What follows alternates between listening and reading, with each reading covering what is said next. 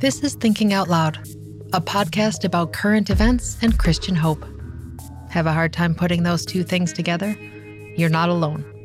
Our timelines may be filled with bad news, but at Thinking Out Loud, we believe the gospel speaks to every issue, past, present, and future. And we want this to be your place to process truth. So what does it mean to live in the light of the gospel's eternal truth, rather than in the shadow of our never-ending dumpster fires? That's the question animating this conversation between Nathan Rittenhouse and Cameron McAllister, co-founders of Thinking Out Loud, a ministry that wants to move apologetics out of the ivory tower and into your living room. Our hope at Thinking Out Loud is to see ordinary Christians advance the credibility of Christ. One way to do that is to respond to the day's news with genuine peace and resilience. So let's think out loud together about current events and Christian hope. Hello, and welcome to Thinking Out Loud. I'm your co-host, Cameron McAllister. And I'm your co-host, Nathan Rittenhouse. Well, Nathan, I think the Jonathan Haidt article is an important one, the one that we were focusing on, and the precise title of it is going to evade me. Is it Why the Last 10 Years of American Life Have Been Uniquely Stupid? Something along those lines? Yeah. Good article. Obviously, we took it seriously, but I think missing some stuff as well. And I think it might be beneficial to bring that article in a little bit here also. Some comparing and contrast. Some comparing and contrasting. Here's the biggest point I try to make when I talk about Jonathan Haidt is that he is first of all, he's an honest intellectual. He's cordial and very respectful too, which is why Christians often talk to him. So he'll be making an appearance with Andy Crouch on the Trinity Forum, by the way, pretty soon. Yeah, so I think that promises to be well worth your time, by the way. But I also because he appears in places like the Trinity Forum and because he's friends with people like Tim Keller, I think people often forget the fact that he is also a thoroughgoing naturalist. And so I think I saw some people responding to the article that we were talking about, basically saying, well, this leaves a little bit to be desired. He's only giving policy kind of recommendations, and this is a spiritual problem. And I kind of smiled, and I thought, okay, agreed, but he doesn't think it's a spiritual problem. So it makes sense that he's not going to give you any spiritual solutions. He recognizes the value of spirituality and religion more in terms of a kind of social contract, but he doesn't see them as, or something that promotes, sort of cooperation across different people groups and stuff like that. But he doesn't look at it as true. So it's important to bear that in mind. So with that said, there was another article by a thinker both Nathan and I admire, Alan Jacobs. Not in the Atlantic. You're right. Not in the Atlantic. But it does have, there's some similar, this is the New Atlantis. Some alliteration. The New Atlantis, by the way, journal is a publication I think worth your time too. A lot of really good thought there. But this is Alan Jacobs, who now teaches at Baylor University. He's a literature professor. Basically, he is talking about a lot of the same stuff that Jonathan Haidt is. Basically the growing civil unrest, many people doing basically outrageous things. You can see he especially talks about January 6th, where you had the storming of the Capitol. But what Alan Jacobs focuses on is some of the subsequent responses from people who were involved, some of whom were indicted and actually have gone to jail.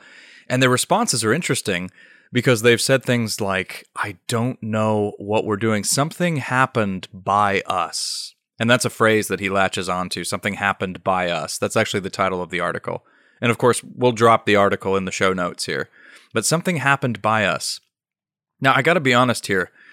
This is where Alan Jacobs really shines, because when I see quotes like that, my knee-jerk response would be, oh, isn't that typical? Here's a guy evading responsibility once again, trying to pass the buck, and refuse to basically accept that he engaged in criminal behavior. But Jacobs actually takes it seriously and says, no, hold on. What if he's serious? What if he did these people, or in this case, this one individual, what if they did feel compelled in some way to behave in a manner that is completely out of keeping with their character in normal terms? And then he zooms out a little bit and he says, well, don't think about all of these extreme examples. What about friends, family members who in the last 10 years have seemed to have become different people? And by that, he means more aggressive, more partisan, more ideological, particularly in social media spaces. What's going on? Well, and I'll put it somewhat infelicitously, what about the spiritual factor here? What about demons? Oh, great. Here we go. It was mushrooms last week, and now here we go with demons. Demons. Let me give you, I'm going to kick it over to Nathan here in a second. Let me give you a quote from the article just to kind of set the tone here. But here's what he says about social media. We're going to pick on social media quite a lot here. But so he writes, and I quote, "Social media are the best agents yet developed for the cosmic rulers." Of course, cosmic rulers is scriptural language for demonic forces. "Social media sleep not, nor do they grow weary. The algorithms grind away like the mill that, according to the old story, sits at the bottom of the ocean and forever grinds out salt. The machine learning machines keep learning, keep sifting, keep dividing and linking." So I think that gives us a good point of purchase here. And we'll get more specific. He brings in a whole bunch of what seem to be disparate authors, everybody from Dostoevsky to a postmodern writer like Thomas Pynchon, or Pynchon, depending on how much you want to roll your eyes at me, but shows actually some really interesting links in their understanding of the demonic. But I'm curious how this article hit you, Nathan, when you read it. I've basically forced you to read it. Well, so actually, there's some history to it here. I was thinking you were talking about the writers. He references Charles Mackay. So this is 1841, Scottish journalist. So there's pretty deep history here. This isn't necessarily recent. And if we're going to talk about demons, we wouldn't say that as a modern phenomenon either. But anyway, the title of Charles Mackay's 1841 book is Extraordinary Popular Delusions and the Madness of Crowds. How about that? Extraordinary Popular Delusions and the Madness of Crowds. Yeah. And so in some ways, I mean, this fits right with, we often say there's nothing new under the sun. And so just give a shout out to the repetition in history here. That being said, I think it is interesting that Haidt's article gained so much traction so fast because there was such a longing for an explanation. So I think that's the real value of it. Maybe not even, it gave a plausible reason for the reality that we see around us in purely, as you said, naturalistic terms, but in a way, and I think it really kind of struck the nerve of what he called the exhausted majority. So the way that the majority of the people see the world and what they're experiencing in their real lives compared to what they see online, there was something there. So that's the value that it had. However, as you said, well, actually, a couple things. So there's the Haidt article, and I was like, yes, so the fragmentation is real. I see some of these the things that he said would lead to structural stupidity happening. But it seems like there's something deeper here, that it isn't just the structures around us, but it has to do with the humans who are involved in the structures that are a big part of that. You listen to somebody like Elon Musk and dreaming about colonizing Mars, and then answering questions about what morality will be like and how would you form laws on another planet. And he's like, well, it'll just be up to the inhabitants of Mars to figure that out. So on a lot of these surface level descriptions of structures, or in like future sci-fi-esque concepts of where we have a lot of people interacting with each other, it doesn't seem like in the most optimistic versions of those we're accurately taking into account a full anthropology of what it means to be human, but then also B, a full cosmology of how humans are embedded as agents in broader realms and plans and ideas.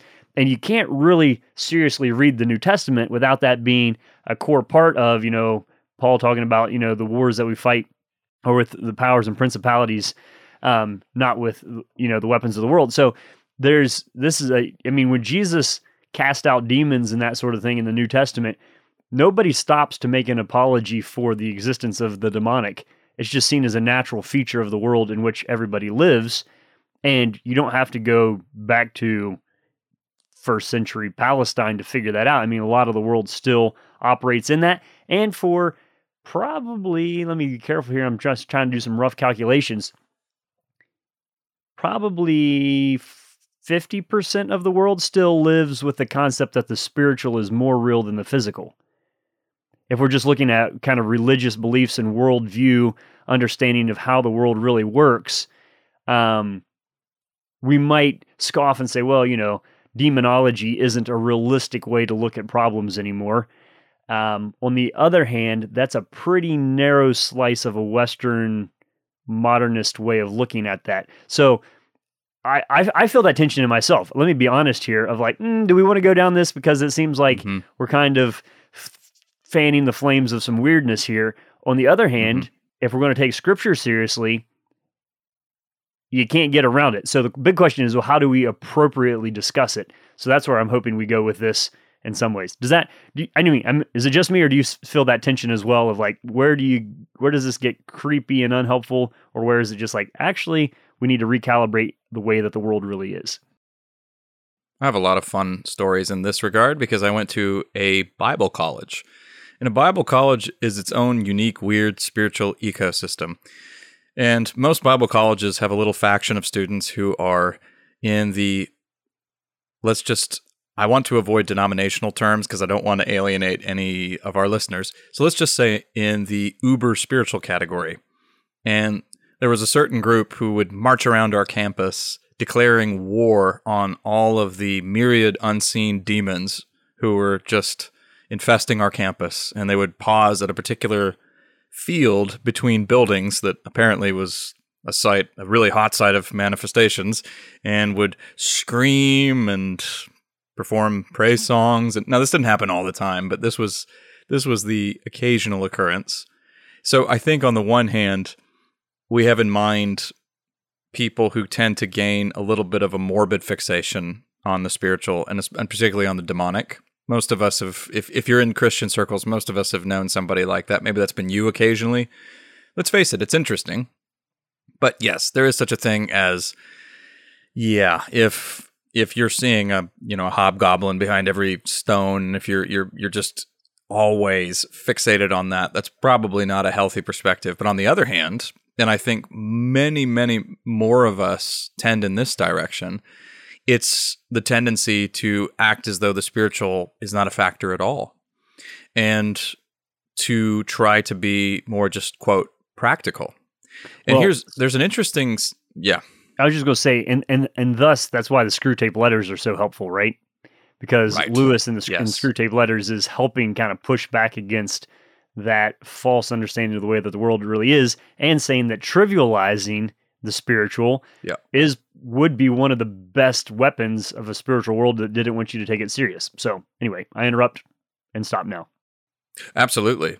Well, there's a novel actually called The Case Against Satan, and it's a novel. It's a story about an exorcism, actually a precursor to The Exorcist. So kind of interesting. But there's a really fascinating exchange between the two priests in the novel. So one of the priests is a younger priest, and he's distinctly modern in his sensibilities, and he doesn't believe at the beginning of this book that the girl that they are dealing with is actually possessed. And his bishop, who's working with him, is really pushing him on his modern skepticism. And one of the things that he says is, and there's that famous adage that, the devil cannot endure to be mocked.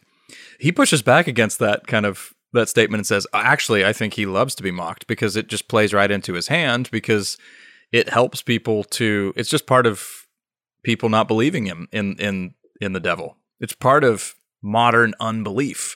And it's part of why people trivialize true evil and don't take it seriously as a factor. I think there's some wisdom there. I remember in Harold Sinkbile's book, Care of Souls, he has a section in there, and that's a book written for pastors. And he talks about when a church is facing serious problems, right? when, churches are really, when there's mistrust, there's malicious gossip, there's moral failure, whatever it is. He says it's interesting. You said usually there'll be tons of focus on kind of corporate strategies, and a lot of business models will be used. And he says, I'm not averse to any of these, but usually the last item on the list is people taking this seriously as a spiritual battle, as spiritual warfare. And he says that should be, right at the top. I mean, we need to, but, and again, he's basically saying we often don't believe it's true. Okay, if you're listening to this and you think that Nathan and Cameron are about to lose their minds, let me ask you this question. Do you ever pray the Lord's Prayer? And if you do, when you get to the line, and deliver us from evil, or deliver us from the evil one, what do you think you're asking for when you pray that? I mean, did Jesus just throw that in there as a kind of a cute little, this sounds nice? Or is that a real thing that's a real prayer? I'm guessing most of you listening to this have prayed that multiple times. And so I guess part of the question I'm asking, and then I'll push this back to Cameron, is so if we're praying that, and it's possible that, and so we're praying it to be delivered from it because it means that we could be influenced by it, what would it look like then if we were influenced by it in our lives and in our modern world? Is that a helpful way to kind of get back around to where I think so. Jacobs is going here? Yes. Well, let me bring in Haidt too as I compare here. So one of the words in Haidt's article, and it's in the title, that just has not sat well with me at all, is stupid. Stupidity. Because it feels too simplistic to me.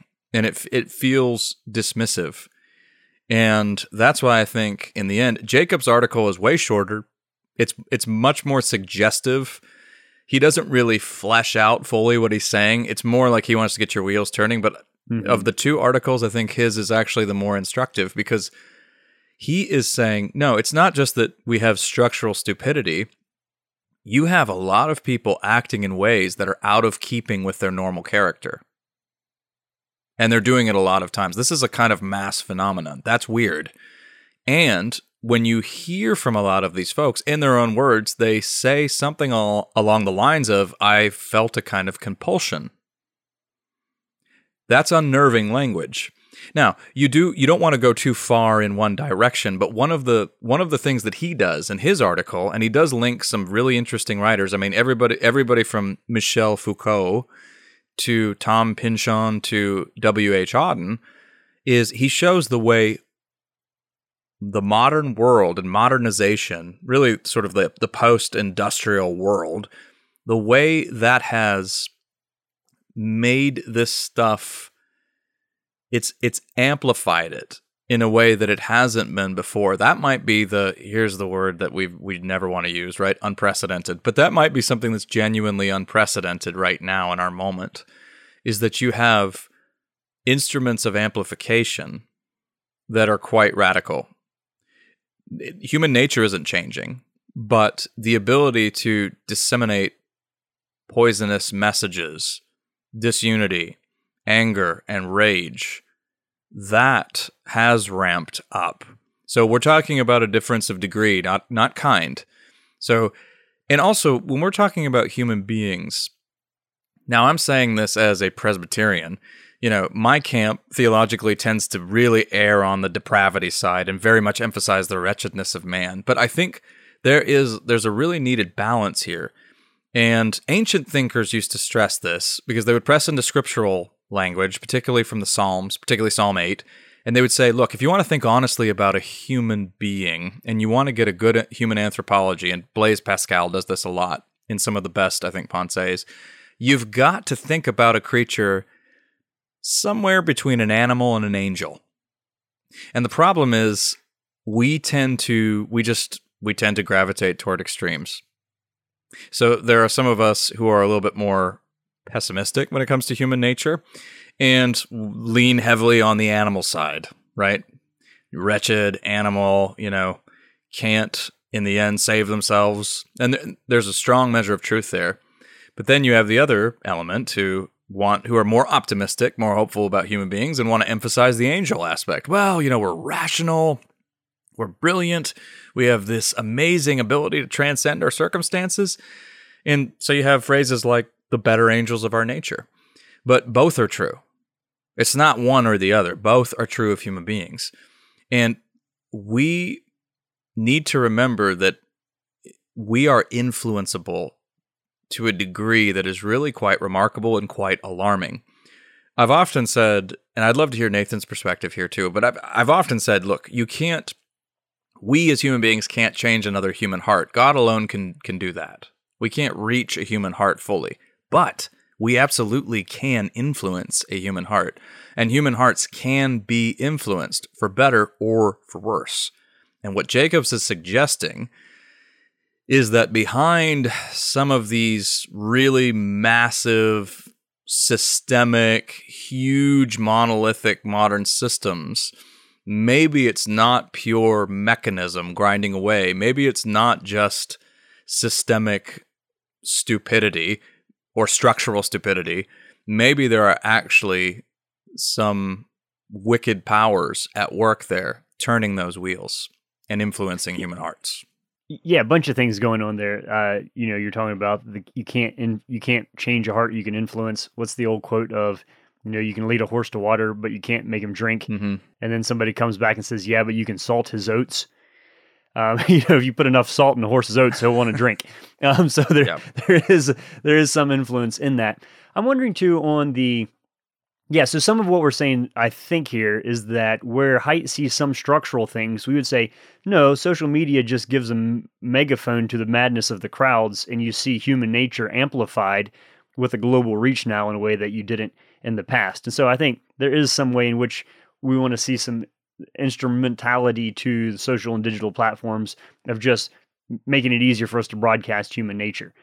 Also, I was thinking about it while you're talking about the spiritual terms thing. You remember the whole guy because he starts off on the Capitol thing, and I don't want to make it all about that because I know but the guy is wearing buffalo horns, remember, with his face painted, he's called the QAnon shaman. Right. How do you not have a spiritual reference when you're identifying as a shaman? Mm-hmm. So in one way, it's like, wake up world a little bit, like what's the self-identification that's going on here? Now, the thing we don't want to get into, and this is where I think it's challenging, is the whole idea of the devil made me do it. And we kind of flippantly use or kind of roll our eyes at people who would flippantly use that. And I think there is a distinction there between possession and obsession or oppression as Jacobs lays out for us. And those are all true and good and real. The bigger question here is that there's almost a little bit of if you're looking at this from a naturalistic perspective, there's a little bit of an idolatry of humanity to think that we could be so wonderful that we could create complexity and chaos at a certain level. So if we put Haidt versus Jacobs here, Haidt is saying, look, here are structures that we use to create chaos. And Jacobs would be saying, no, chaos precedes us. There's a cosmic reality and tension and battle that's happening, and we participate in it. We don't generate it.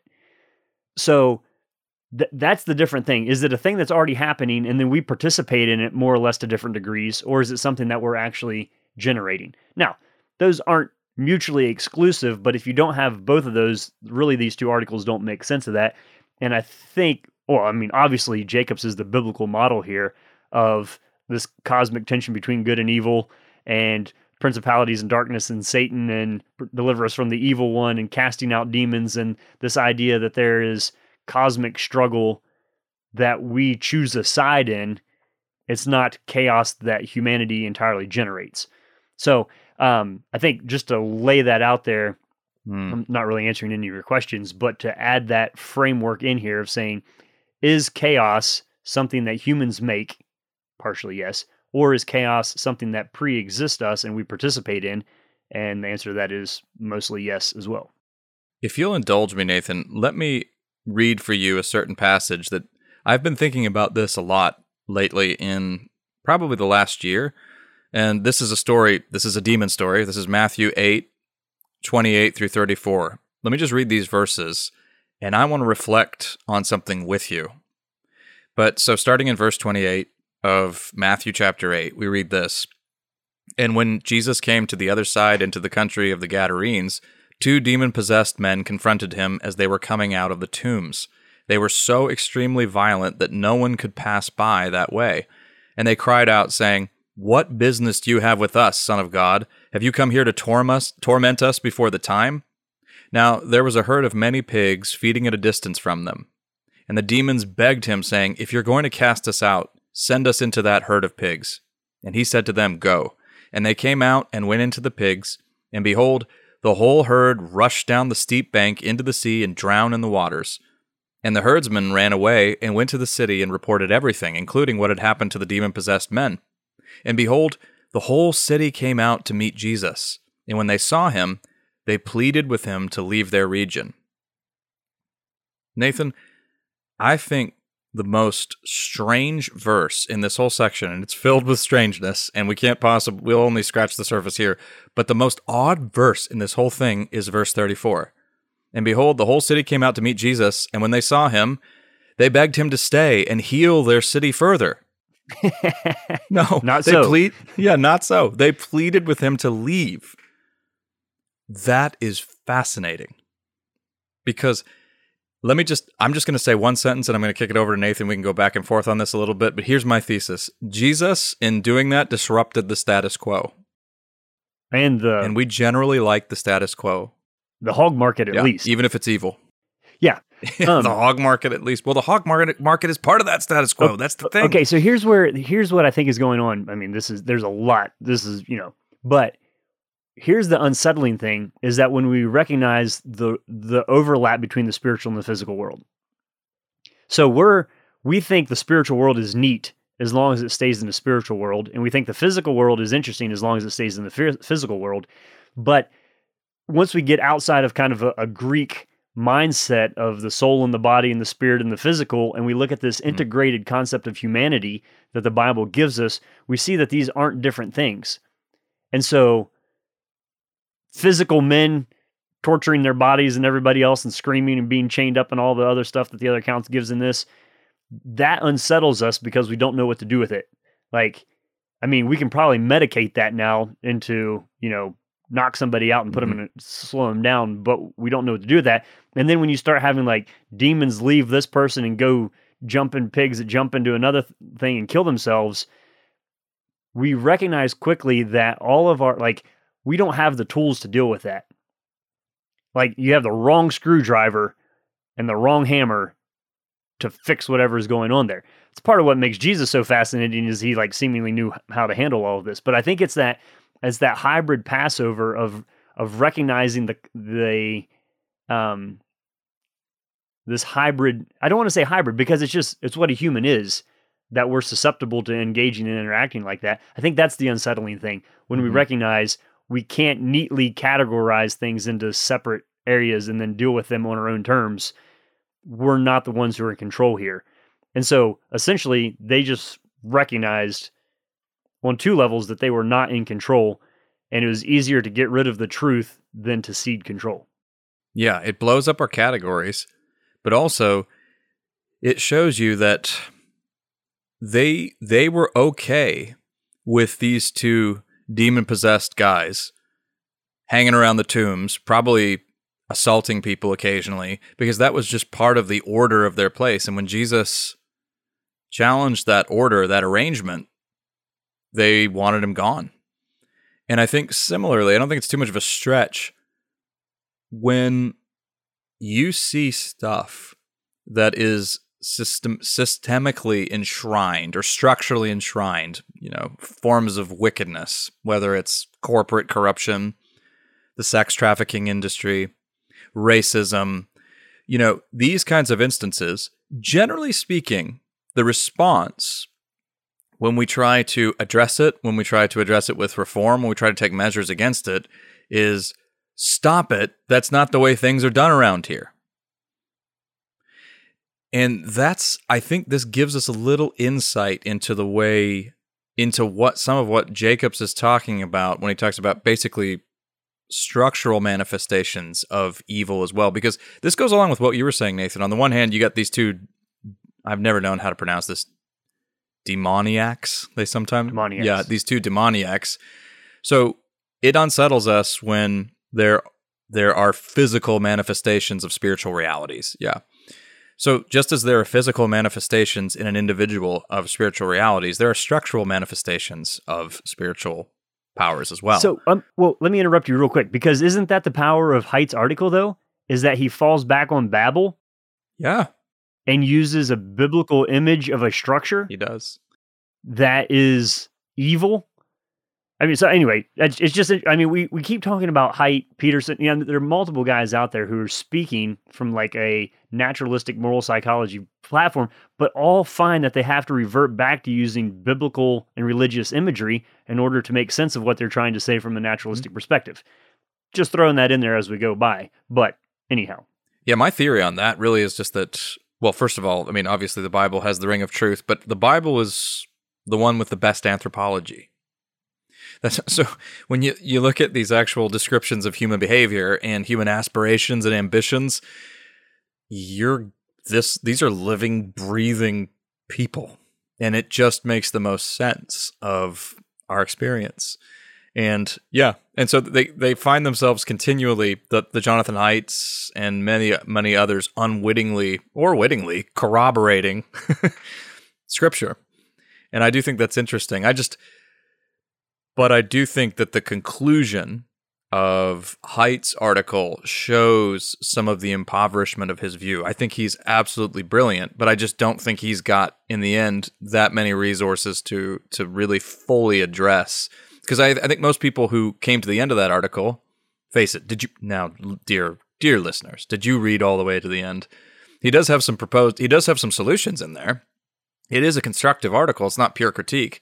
Many people, at least most of the people I've talked to, Nathan, do feel that the ending's a little weak and that the recommendations he gives are kind of pretty weak measures. But I don't know what else he could have said. Well, here's from where he sits. What if we like it the way that it is?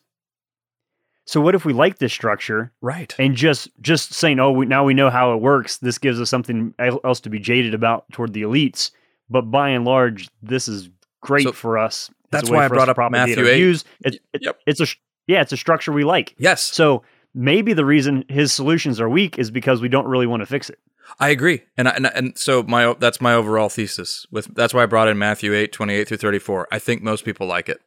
I think generally speaking, not most people. That's a bold statement. I think many people like the current setup, unless those people are in a position of being a real victim and they're suffering greatly, which is why, by the way, those who see there is a measure of truth in, we're getting into some deep waters here, those who are marginalized and who do suffer. Now remember, let's bring in the fact that Haidt is concentrating on the biggest provocateurs are the elites, right? Wealthy elites. But that's why those who suffer and are marginalized often do have a keen level of insight that comes at great cost to them because they don't have the luxury of deluding themselves that everything is just fine the way it is. And so those of us who are in positions of more comfort and stability might not see that. And it's usually those who have positions of comfort and stability who like the status quo. Those who own the pigs, so to speak. But then when some radical, good social reformer person comes in and casts the demons into the pigs and the pigs hurl themselves into the sea, now you got a problem because it's hitting our wallets. So this is, I mean, I'm speaking, in kind of hazy terms, but that's just to give us once again insight into the fact that those who like things the way they are usually people who can afford to like things the way they are. Okay, so no, actually what we're doing here, though, is we're challenging whether or not we're correctly understanding the way things actually are. So, who's really in control here? Is it a conflict between liberal and conservative elites? Is that the biggest problem in our universe?